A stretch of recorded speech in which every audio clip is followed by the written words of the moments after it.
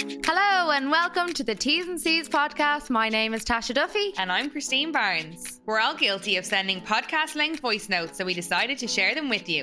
In this week's episode, we have Derek Rowe from the D Rowe method. He tells us where his addiction started, about his mental health struggles, and how his method changed himself and so many other people's lives. Right, so Derek, do you want to take us back to the start and start from the beginning? Where did you grow up? What was it like when you were growing up? So basically, right, okay, I grew up in a bit of a madhouse. It was what it was back then, which was fair. You know, you're an Irish home that liked to drink. I suppose there was a lot of shit involved, really. And I have, there's 5 kids, so I'm the youngest. And we would have experienced trauma, but I don't really want to touch on that because, you know what I mean? At the end of the day, My dad is my dad. My mother's long past. But myself from a young age, lads, it was like I fucking hated who I was. And I'm talking like 5 and 6. I didn't like who I was. And I was a very unhappy child. So if you fast forward even to, and I was big into football, so big into soccer, sorry. I was a decent soccer player. So that sort of took my mind off what was happening in my life, which was fine. But the reality then at about 10, my mother left my dad and I stayed with my father. So it was only me and him. It was a lonely place for me. It was like, okay, I was doing okay, but then everything just dipped. I went very low. I seemed to have lost everything. So then I got infatuated with drug dealers on the Sunday World. Wow. Right? Yeah. So I said, right, this is what I want to do. I fucking want to be a drug dealer. So it's serious. Yeah. What age was this at? At 10. What? Yeah. So. But like you were from Wexford and you lived on a farm. Like, where was the local drug dealer? Oh, sure. Listen, I know when I tell my story, people are going like, and even when they knew me, like people in my 20s going, no one believed I was a farmer. Yeah. When I was in my teenage years and 20s, said, you're bullshit. And I said, I'm not. I said, I'll bring you to my house. Like, I'll show you. So basically what happened then, just we'll fast forward to school. I left school 14, 15. I was asked to leave. So I was expelled from about 4 or 5 different schools in the area. I was sent to live with different family members. So you could say I was a bit of a delinquent, but no one ever, like when I look back now, they were putting the blame on me, but really wasn't my fault at a young age. Do you understand what I'm saying? Yeah. It's easy to send Derek to a counsellor. It's easy saying, oh, go live with your grandmother. Yeah. And by the end of it, I was there, fuck this. So I started selling hash in school. I think it was in halfway through first year. It wasn't very successful, bits and pieces. So from there, I moved to London. I just told my mother one day, I said, I'm going to London. I have 900 quid in my pocket to start. I said, what do you? I said, I'm just going. So I went over there. I lived in squats for a year, you know, taking fucking ease, you name it. I was taking and whatever. What age were you here? 16. Wow. Why did you turn around at 16? Like, Mum, I'm going to London and see you. But that was the way it was. It was a very strange, I don't know, it was a strange time for me. I came back. I then started selling these myself in nightclubs. But I knew one day I'd get caught. Now, I always had some type of... Now, I'm not here glorifying this. You asked me a question. No, of course. For any listeners, I'm not glorifying it.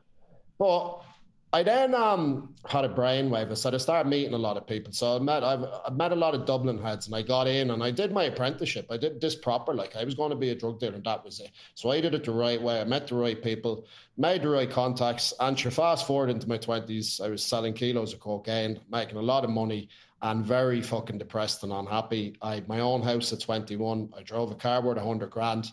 I fucking was still collecting my dole. It was a bullshit lifestyle. Now, I traveled the world. I've seen everything, but I was a heavy consumer of cocaine. I did not want to live. I was that unhappy with myself. I looked at myself, why am I doing what I'm doing? My mother didn't want me in the house. No, none of my family wanted me around.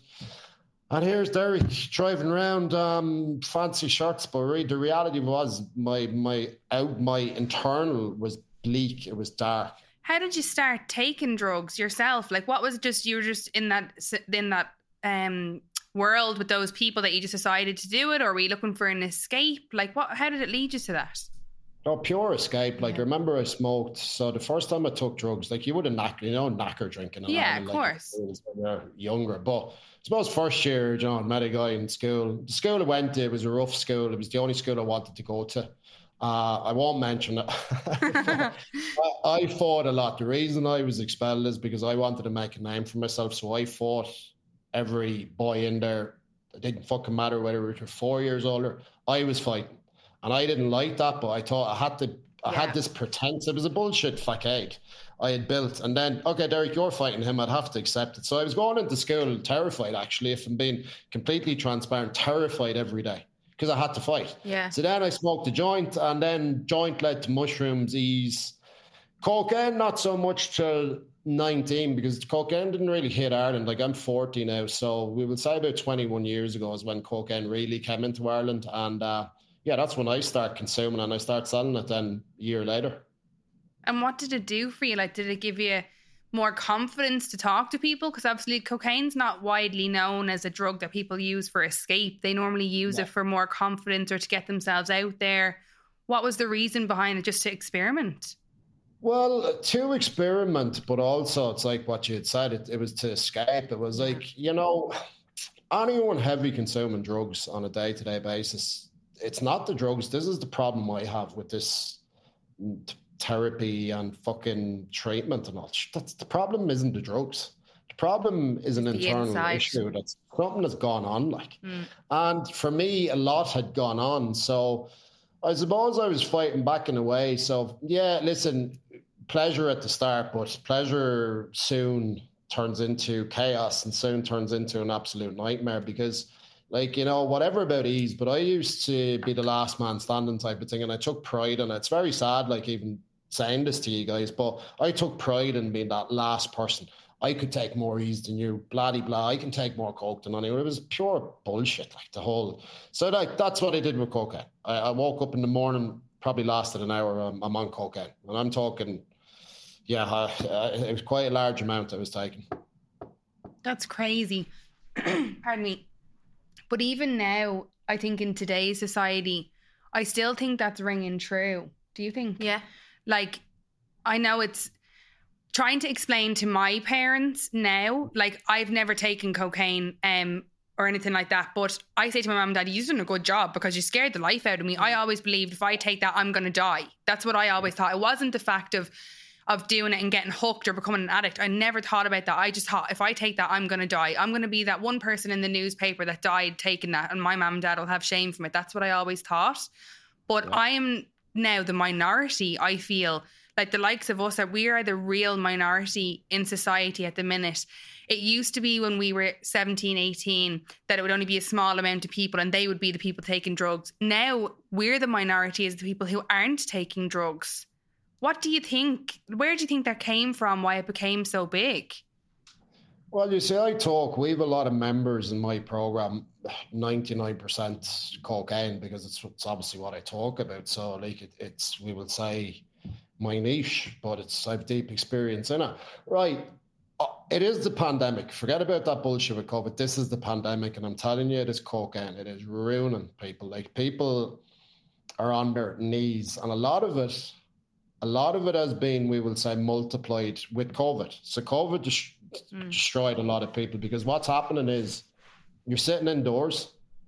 Now, I wasn't at that time. So COVID, for me, I moved countries and stuff like that and actually began to prosper again, right? But for most people, say they were occasional users, now they're at home. They don't have a job to go to. Drug dealers they don't even have to text. Yeah. And they don't even have to meet someone that throw through the letterbox. So if you're starting with it, so guys, I'd be speaking to once a week, it's then turned into their missus doing it, their kids are upstairs. Now they're doing it 3 times a week. Now they're doing it 4 times a week. Now it's a fucking 100-day habit. Now it's a 200-day habit. I'm talking to guys who are blasting £500 sterling a day on that shit. Oh my God. So, like, you're talking, you know, that's the pandemic. And I'm telling you, it didn't help. But I do believe what you said. I do believe you're in the minority, because I live in Malta. It's the same. It's Jesus Christ. Everybody is on powder, like, of some description. It's just crazy. Yeah. How wild it is. Like, I don't understand how it became so, like, accepted almost. Yeah. That people are just like, oh, they're doing whatever, having a buzz. Like, but I've heard of kids going to, like, teenage discos and getting a bag instead of getting a bag of cans, because it's actually cheaper to get a bag of Coke with their mates than to get like a load of drink. It's mad. I just can't comprehend how it's so okay now. How, like, at a certain point a few years ago, I remember going out before the pandemic and it used to be that when you went to bars and clubs, everyone was so anti it. We don't want that in here. We don't want that in here. And all of a sudden it was like a switch flipped. We want them in here because they're the ones that spend the money. Yeah. They're the ones that stay here, like you said, all night, last man standing. And I have, unfortunately, come across people in the last couple of years of my life where I've seen what you've just described, that they want to be Billy Big Bollocks. Yeah. They want to be, watch what I can do. I'll stay up until tomorrow. I don't need to sleep. I'll still go to work on Monday. And you're like, why do you want to do that? But again, I don't think it's the drugs that's the problem. I think it's the inner, like there's something going on inside those people, like what Derek is saying. Yeah. Like it's to cover something. You're just covering it. I'm the big man, but you're not. You're like, as you said, you were lonely, like when you were growing up, and then you had this whole persona of being the big man. I'll smash their head in. I'll be the big lad in the room, but it's because inside he feels so lonely. Would that be right? Oh, it's like, ask anyone like that. I probably was the most fearful person there, but you portrayed in a complete opposite way to people, and it was the complete sham. Like, if I look back now, listen, I look back in my life and honestly I believed I had to go through that to be where I am now. So my life, like someone asked me, it's weird because I'm online a few years, right? And there's an American woman signed up with me, just say 18 months ago, and she said, what qualifications, chef? I said, I don't fucking have any. I said, I'll tell you what, I have a PhD in life experience. I said, I'm signing up with you. I like exactly what you said, because there's all this bullshit in books. And listen, you're talking to a man who's been, his mum was sent to therapy at 13, right? So I went through the whole system, doctors, therapy, fucking locked up, year in treatment. I've been there, done it, nothing worked. So like I was a year in a house in Ballybeg in Waterford, right? So there was 10 of us there. We were 6 months in and we were still talking about drugs. I said, lads, this is bullshit. Was this a rehab? It was a rehab, so it was a secondary. So I did primary 28 days in Wexford, and then I was sent here because like 28 days wasn't enough for someone like me. So I was there, this is bullshit. And then, what do you mean? I said, we were talking about an addiction that none of us have. We're sober. What are you going on about? This is more than this. Now, I didn't know what it was, but I didn't know what I know now. So I was right in what I was saying, because, you know, the success rate of that is I don't think there is any type of success in that. Like, if you think about what I'm about to say, if I'm going to talk about your problems consistently, your mind is going to focus on the problems, which actually causes more thought process about problems. It makes absolutely no sense, that system. But I've never thought you know, about with cocaine, it's like people don't know what's going on. It's as simple as that. I suppose what we do here, we listen to the conversations every day, and it's like we get 200 messages a week between TikTok, Instagram, and Facebook. Like, I go viral most weeks on Facebook and TikTok, and I'm only telling a story, but the story is talking directly to the person, because they're there, man, you fucking described me. And I'm not talking, by the way, there's women doing the same. Yeah.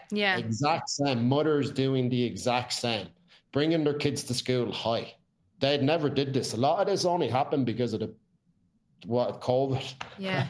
So you see, it's brought a lot of problems. It's multiplied problems that were underlying, and it's now gone boom and exploded. And somebody's making a lot of money out of it anyway. Yeah, a few people, Jesus I reckon. Christ. That is for sure. Yeah. So you said you brushed upon it really quickly, but your mental health, how did all of the drugs and your lifestyle affect that? Did you get worse over time? Did you come to a point where you were like, I just don't want to be here anymore? Tell us a bit about that journey. It absolutely destroyed my mental health. Like, you're talking to a fella, right, who was already paranoid about what he was doing. Now I'm consuming 4 to 5 grams of cocaine a day on top of that. I'm sitting up all night by myself because I actually don't want to be around anyone anymore, because this is what happens, right? So you see, I'll tell you about the glamour of cocaine now. It's very glamorous when you start doing it first. You see, you said about confidence, and that's true. You're out and it's great. You know, you're only doing a little bit. It's a Saturday night. You're having a few beers. Fucking great. You're back to a party, little late night. But what the reality is, where it brings you is sitting by yourself because you actually don't want to be around people. So what I was doing, this was even in my young 20s, and I thought I was getting away with it. So I snort Monday to Friday night. I couldn't wait because I could go out with my friends the weekend. And they even said to me, like, you look fucked, man. You were on that all day. I said, no. It's only the weekends because I had free rein then on a weekend because we were out in the pub. But, you know, for me, I wanted to be on my own. I lost then my family over it as well. So this was like, even in my 20s. So I'd lost everything. I had good women in my life, lost them. Lost family members. I had a lot of people, close to me died, in the space of 2 years. So 3 friends died, all related to drugs, by the way. My mother, my grandmother, and my auntie in the space of 2 years. So that added fuel to the fire for me. And then, and I'm not ashamed to say this, I made good money. I made a good living out of selling cocaine, right? And it was disgusting saying this to you, but that's the reality of it. I'm here to share. I'm not here to glamorize. I'm here to share. And this is the fucking reality. The reality, it brings you to a place by yourself where you were too scared to even fucking move in case someone in the next house hears you. It's weird shit, like. And this is the story I hear a lot because when I portray my story, people are going, you're talking to me. This is what we're doing, like. And they're doing it behind their missus's back. They're, have to go buy a pack of cigarettes. They're going for fucking driving their car, snorting it. It's just a fantasy that whole. And did you ever get into trouble for drug dealing or like get caught or anything like that? Right question, right. So you see, I was I'm not going to say I was any more clever, but I was there, right. If I keep doing this in a nightclub, I'm going to get caught. So what's the best way of doing it? I don't touch it and I get other people to do it. So I was a middleman. So I said this in a story. It was an armchair drug dealer. And somebody just, what the fuck's an armchair drug dealer? Well, I'll tell you what I used to do. Honest, the first Saturday of every month, I'd organise it. 2 people would collect and they'd drop around to 4 different towns. I'd collect the money a week later. That's all I ever did. And then I would keep a bar for myself. I'd get someone to hide it. And I would take an ounce out of that whenever I wanted to snort. So that's how I did business. And that is the reason why I was never caught. Wow. And I know this is going to be quite a question that's not normally asked, but I feel like I really want to ask it. The place that you were in while you were taking drugs, that dark place, did you ever have any guilt or any fear that what you were doing could put someone else in that position or could have ended somebody else's life? Well, you say, no, I didn't think about it because I was in such a dark place. And I have to be straight up with you. And I'm sure people are there, what the fuck, what do you mean? But I was in such a bad place myself. My mood was on the floor.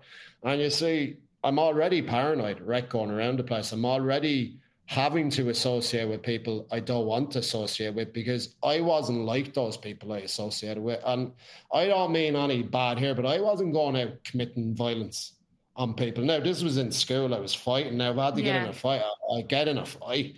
But I had new people, and I would have classed them as my friends. They were violent people. I wasn't that person. So I wasn't your typical fella fucking, now what I'm the typical fella on the Sunday morning. He's going collecting the tick. I was further as much away from that as possible. And I'm not saying I was any cuter. I don't know what way to put it. I felt I used my brain a little bit better. Now, I used it for the wrong, and I get that.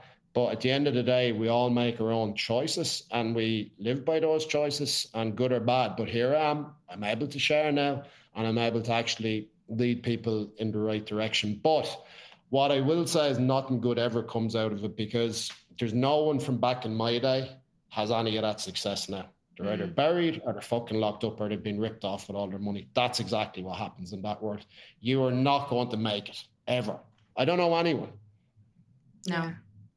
So where was the turning point then for you, Derek? Well, the turning point was this. So what I used to do was I used to I need to go on a holiday. So I could travel the world. So I could go to South America for a month. But I would do the same thing. I would say I'm coming away from cocaine. I would do the same there. So I went to New Zealand and Australia for a couple of months. And I found a casino, and I'd never gambled. So I said, right, I'm going to go in, play cards. I wasn't very good, lost a sum of money. But I said, right, I'm going to go home and I'm gambling now and not drinking and taking drugs. So what did Derek do? He's 26, 27. I got into gambling. Now, at that stage, cocaine, the recession came. So cocaine was no longer as prevalent. Everyone was moving into weed. I said, yeah, I'm going to invest into weed. I did. I never did anything with it. And I was in a casino every day. And I had lost everything by the time I was 29. I didn't have a pot to piss in. And I was back at home living with my father. So at that stage, everyone thought I was going to take my life because I couldn't leave my room. I was afraid to say anything. I was full of shame. I was full of guilt. How could my life end up like this? I had resorted to robbing. It was sad. Like, I would look down on these people, and now I was one of them. So then I had a probation officer at the time, and I just said, fuck this. I said, this ain't work for me. And he said, do you want to go to treatment? I said, I'll fucking do anything it takes. I said, are you paying for it? And what did you have the probation officer for? Sorry, Derek, for interrupting. Because I get into little bits of trouble. So you asked me a question a while ago, right? Mm. Now, I got into, in the Dublin city centre, a nightclub. Remember the Red Box? Do you remember all of those nightclubs? Yeah. Well, I used to go there since I was 15. So we used to always go raving, right? I got in a row. I came back from the Bahamas after a month's holiday at about 25. And there was another fellow with me, an associate from Dublin. I got into a row outside of that. And there was charges against me. But those charges were dropped. But what I had the probation officer for was out on my head on ease then a couple of weeks later. And, listen, story short, I was getting done for trespassing into someone's house. I didn't know what I was doing. So that's why I had the probation. It was a funny story. I really wish sometimes I could hear all the unsolicited stories behind it. I have a lot of them, but listen, let's keep it. So that's why I had the probation officer, right? And I'll tell you another good thing, lads. If you have money, you'll get away with anything in Ireland because you get a good solicitor. And I'll put that out there as well, right? So then the question you've asked me, why do I have a probation? That's why, right? So I start crying. I was there. I'm fucked here. I need someone. So they said, we'll pay for it. So I went in. They actually asked me to leave after 2 weeks. They hadn't treatment. What? Yeah, they didn't want me there. And I was there, but where am I going to go? Why did you not want me? Because they said I was trying to get a woman in there and you're not meant to. And I said, no, I'm not. And where are you? Listen, I don't know. Well, I didn't get her in. I did try. I said to them, listen, where am I going to go? Like, my mother doesn't want me. No one wants me because at this stage, there was a lot of stories before it happened. My brother, I had a falling out with him, and which was another absolute lot of guilt on me from the previous Christmas. So people were sort of, no, he needs to go somewhere else. Yeah. So I stayed in treatment and I went down to the house then in Ballybeg, actually, in Waterford. Camella is the name of this house. And he stayed there for how long? A year. Wow. In Camella. And it was one of the best times of my life. Listen, we didn't have any money. We'd get our dole. We'd give them 100.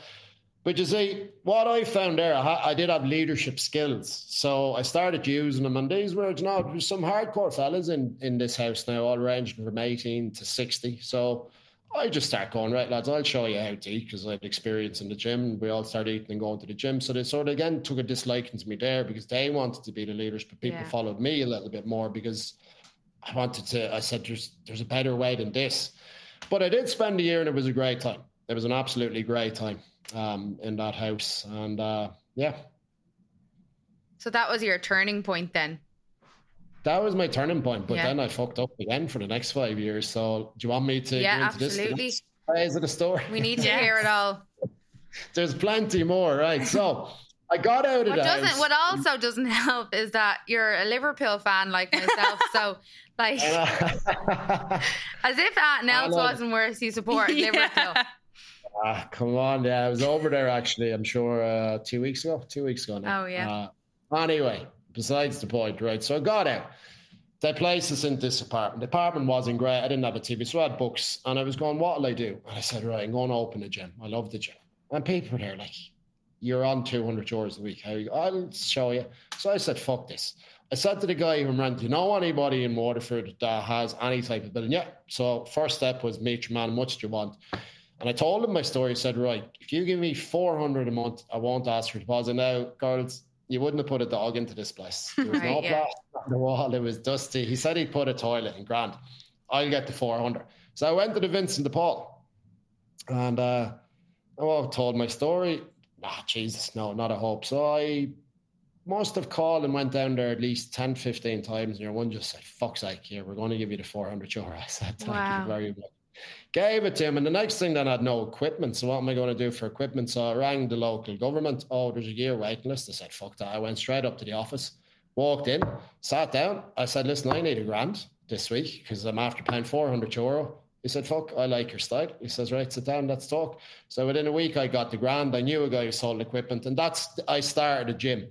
So I'd met a girl, the mother of my child, 2 years previously in a nightclub in Dublin. She's Maltese, right? So this is why I live in Malta now. And we were back and forth. So she moved while I was building this gym, and we both lived together then. So that was, 8 years ago. And then I had an opportunity. I was following this guy, this gym fitness guy, and he was offering this how you make more money. So I said, fuck it. How much do we have? $2,000. I said, can I spend it?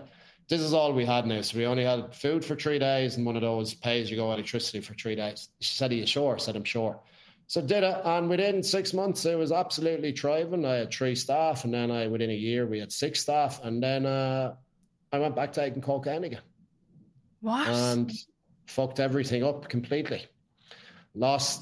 So my partner left with my child. He was 10 months old because I was completely snorting coke all day, every day, once again.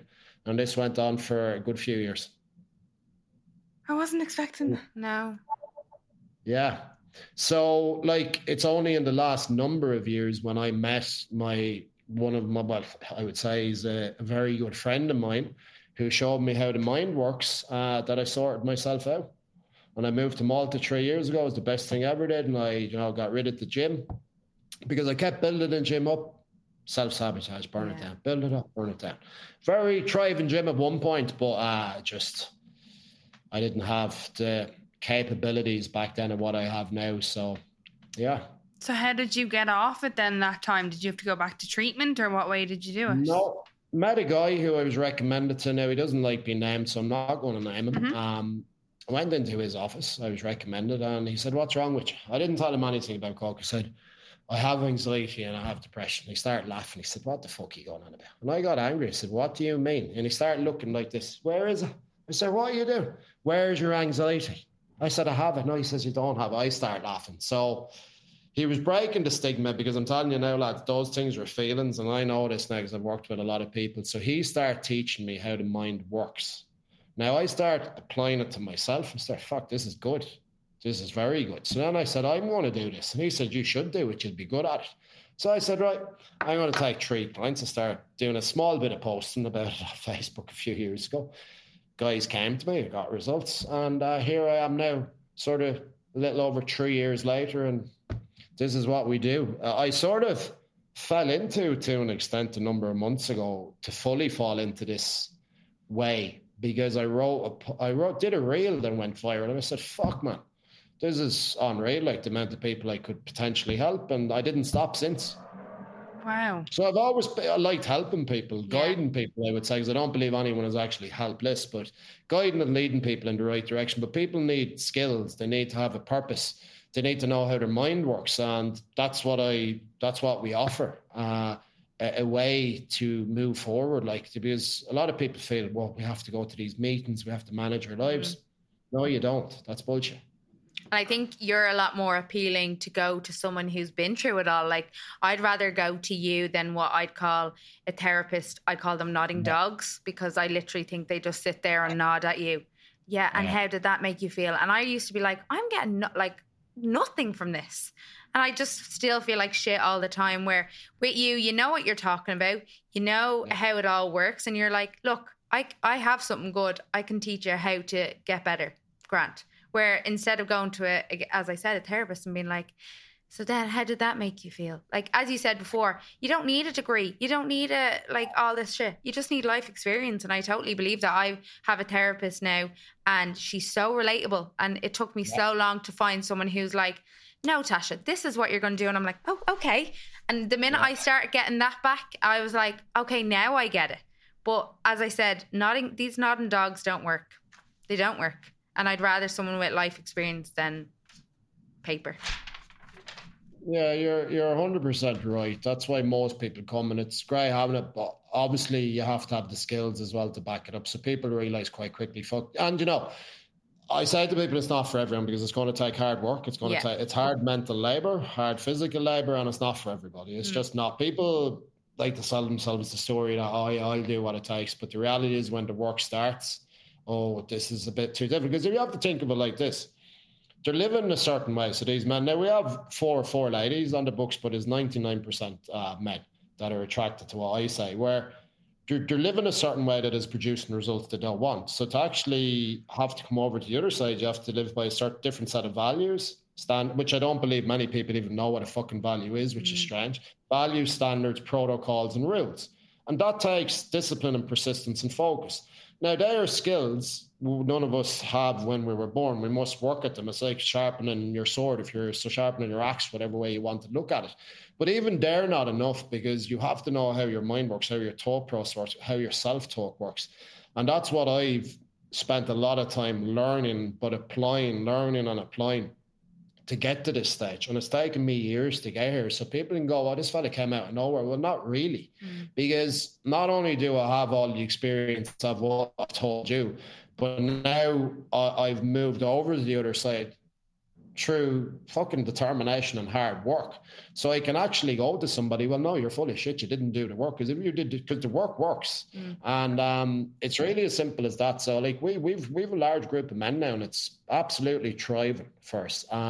Because you have to be in alignment. So if I'm not in alignment with what I'm saying online, you'll get away with that, because a lot of people are online talking that, and it's not right. Like when you're in congruent with your message and in alignment, it's again goes back, what you put out you shall receive. And that is true. This is the way, the laws of the universe, all of that. Now I do some of that, but it's only 10% of the program. Whereas the reality of it is there's two ways, right? People will dig their grave. That's true how they think and true how they self-talk. But the same two ways will be the bridge to exactly what they want.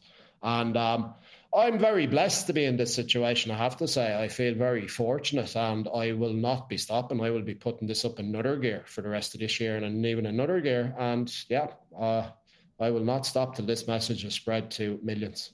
And we're already getting the millions. I have a reel that's hit 1.4 million last week. How fucking crazy is that? Isn't that mad to know that many people has watched it? you. You know what I mean? Like, how mad is that? But again, it's because you're relatable. Like, you came across them because something hit you and you were like, oh my God. Like, you know what I mean? That's so relatable. You're universal, I think. Because a lot of the time we can think that this problem, in my head, the way that I see it, I'm like, with the way you're saying cocaine is a pandemic, I always picture that as being here, because we are here in Ireland, and my experience in terms of dealing with people who are having these problems are in Ireland, and I see the bad things that are happening due to it. Like, we've spoken about it before.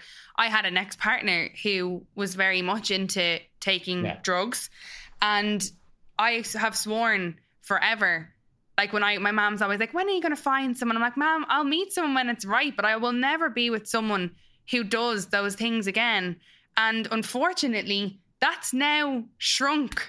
I know. I'm not making this about me or anything like that, but I will not be with someone who does that again. And for me to find someone now who doesn't do those things is really hard. Sure, I was with someone for 1.5 years and he was on the bag every weekend and I had no clue. Yeah. And like absolutely no clue. Like, I was like, what? And everyone was like, can you not see? Like, he's on the bag. And I'm like, sorry? What? Like, am I just so oblivious? Was I oblivious? Or like, am I naive? Like, I'm 34. It's just, you just don't know like who's on it and who's not at this stage. Yeah. It's madness. It's crazy. Like, I can't get over. But what I do want to know, if you don't mind going into it a little bit, so your process, your method. Someone walks in, let's just say mid-20s fella, dry sniffing all the time, in debt, not going anywhere in his life at the minute. What do you start with? How do you tell them to start changing? What's the first sort of things that you tell them to do? That's a great question. Well, let me be very straight up, right? We don't take any type of bullshit in this program. If you're coming into a program, you're paying us a healthy fee, because if you're fucking well able to go out and blast cocaine up your nose, you're going to fucking pay to get off it. Let's be straight about that. And I'll tell you what, it's not about the money. That's fucking commitment, right? And this is why we've 200. So we're like a dating app. Nope.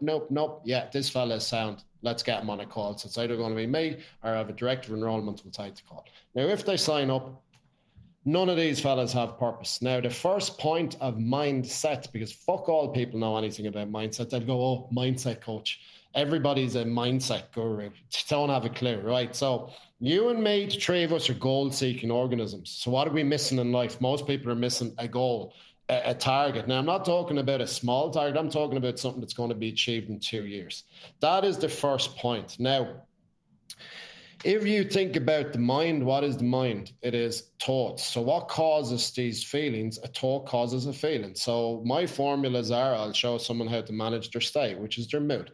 Then we will put a plan in place. Then we will have protocols. Then we will have their values, their standards, and they will have a list that is going to move them forward there. I will show them how to get into their subconscious and start reprogramming it through specifics. I can't really get into here, lads. Yeah, of course.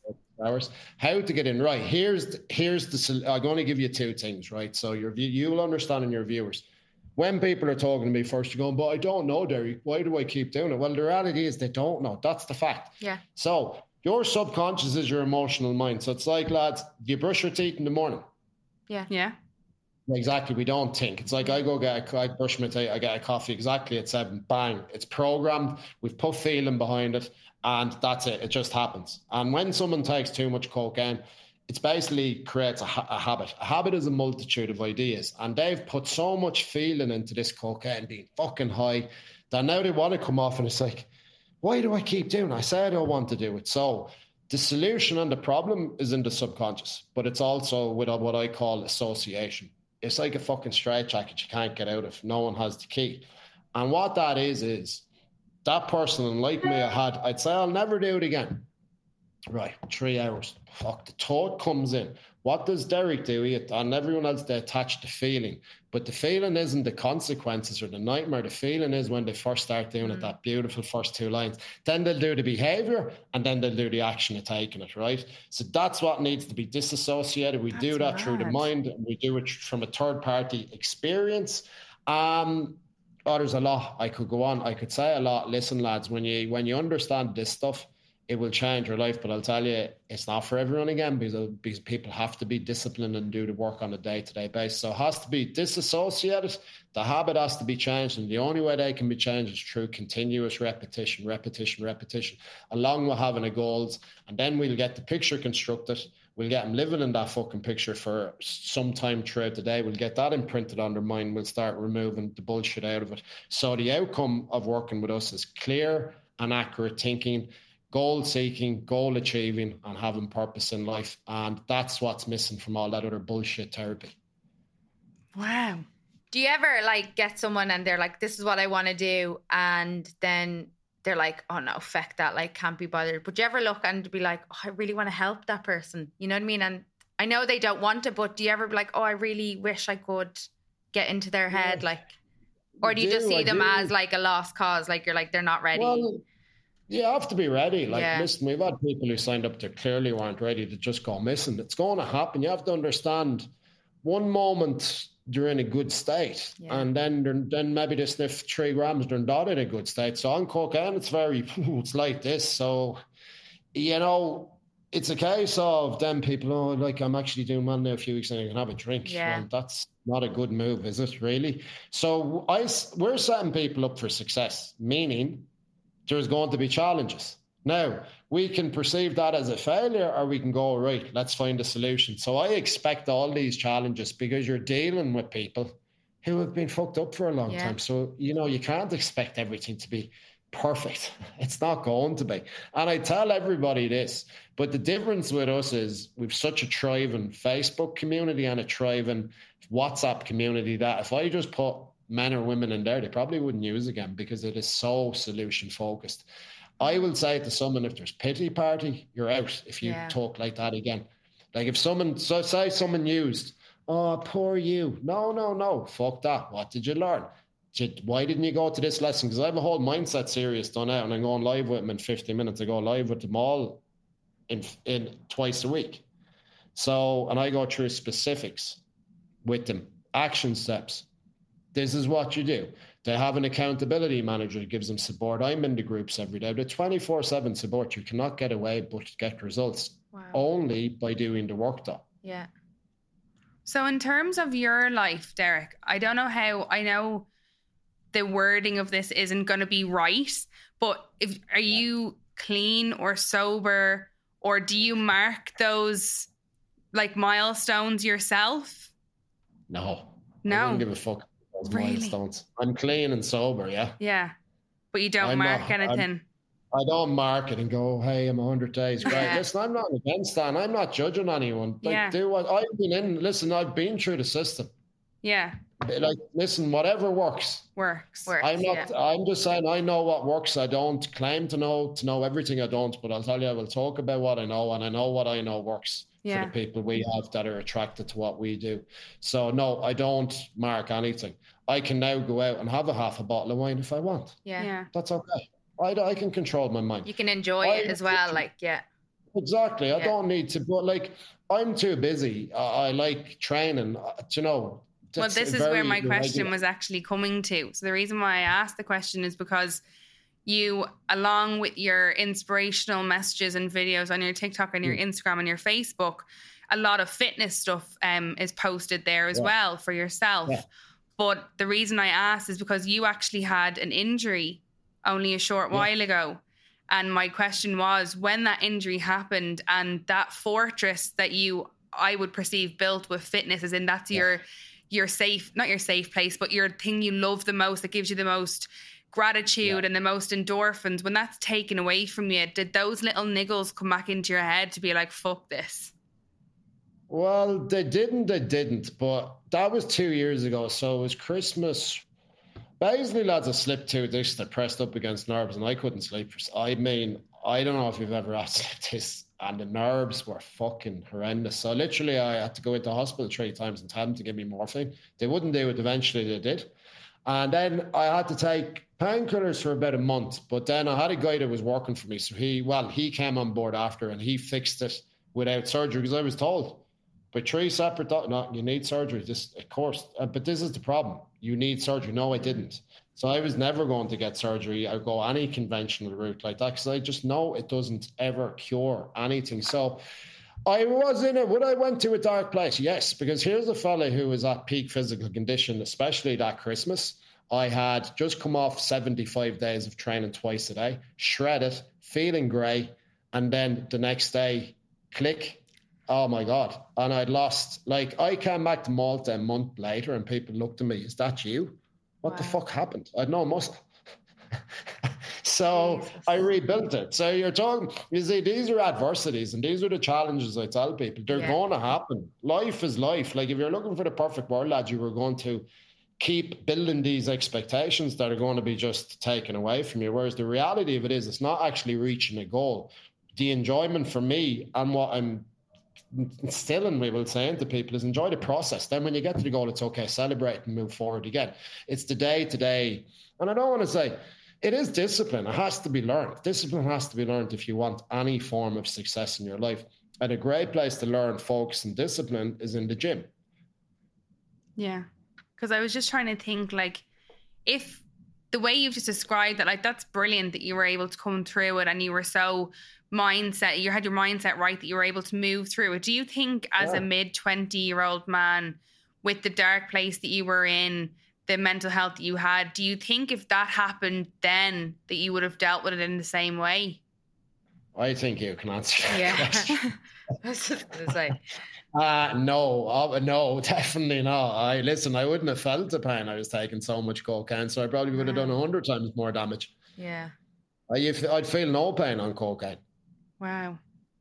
Do you think now you've healed the person that you were before? Like, do you think you've fully like healed that inside you? I would say 95% yes. Okay. There's about 5% around relationships. All my vices have been sorted out, except for around how I've acted in certain relationships, especially the mother of my child. So that's the next 5%, which I believe in the next 6 months will be resolved. And then I will be a fully grown man at 40. That is amazing. But like for you to even say that, you know what I mean? Like some men would never say that about themselves. And would never even realise there's anything wrong to admit that they needed to. And the same 100%. with women. Yeah. And the same that admit that they have problems in order to change them and make themselves better.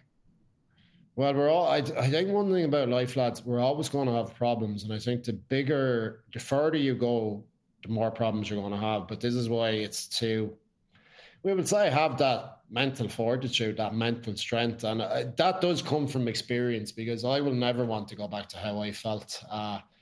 It's only a few years ago. Like, it's not that long ago. You know, this has been just for fucking 35 years of my life feeling a certain way. It takes time. Like I say to people that don't like the truth hurts people. And I say, you're going to have to do a year. And they, what do you mean? I said, you have to do this for a year to have it as a habit. You can be consistent for 12 weeks, but it's not a habit. A habit takes a year. And when you get to that year, I'll tell you, you'll never look back. That's when your life really starts taking off. And it's true for me, because I can speak from experience. Wow. And apart from that 5% that you're thinking of in the next few months, what are your new goals for the future? Because obviously your goals that you would have set originally have now been reached. So what are your new goals? What are the plans for the future for you? Yeah, like in 2 years, I'm telling you now, I'm going to be speaking in a stadium with minimum 20,000 people. That's what I will be doing. I love that. And I will not stop. I will see this message. I will get it out now as much as possible. TikTok is good for it. Yeah. Facebook is really good. Instagram, whatever. I don't really care about Instagram, but Facebook and TikTok for me is getting millions of views now a week. And now I need to transfer that, because I like sharing my message. I just like it, because I know certain people will listen, will soak it in. Like, if you've seen some of the comments we get, it would make you cry. Derek, you have saved my life from just writing posts. Like, it's crazy. And this is why I'll never stop, because it's not that people need someone like me. It's people are missing something. And I'm not saying I'm the missing link, but I certainly can help. You're almost the trigger. Yeah, you know, and that's, you know, I can't express how grateful I am. And I do. Like, it's very emotional for me now, the position I'm in, because I go, fuck, I'm impacting people's lives. So I'm just going, this is what I said, and just drive it up another gear now, and I just keep going. This is my life. So I know I used to go, fucking see that fella going on about a mission. But it is my mission right now. No, and that's so good for someone who was in for a lot of his teenage life, for someone who was in such a dark place, to be now like, do you know what? I am people's missing link. Like, I can help them. Like, that's amazing from how far you've come in the space of a couple of years, that you're like, no, I am worthy. I am here, and I am here to help people who need me. And that's just massive. It is, but it's like there's, I don't know how many millions, tens of millions, hundreds of millions of people. This is what we're talking about. Like people are getting ruined from cocaine, absolutely ruined. And it's, you know, you said you were talking about Ireland, like, but Jesus Christ, like we have clients in 12 countries. It's the same story. Yeah, same story off all those men. No different than what's happening in Ireland is happening in Canada, America, Australia, New Zealand, across Europe. Same fucking shit over and over. And they've tried everything and nothing has worked. Up until they've met you. You are. Well, I didn't want to say that. Well, we can say it for you. Yeah, absolutely. Egotistical. No, but you should be so bloody proud. Like, like, you know what I mean? You've done this for people. People tiptoe around this conversation because they're afraid to offend someone or say things that might be wrong, or they might do it themselves and they don't want to admit it. Whereas you're like, fuck that. Yeah. This is what's happening. We need to stand up and be accountable for what's happening. And that's what makes you so relatable on TikTok, is that you're like, no, I know what you're fucking doing at the weekend. You're on the bag. You're feeling like a fucking idiot. I used to feel that way. Yeah, you know what I mean? You're like, oh, he knows actually. So like, no, fair play. And I can see you in the Tree Arena, on the stage. Yeah. Sold out. Definitely. 3 nights. We'll be there. Yeah, we'll be there. We'll be like, woo! Tell you what, VIP tickets. Yes. You heard it here. It'll be cocaine free now. Oh, we'll check the bags on the way in.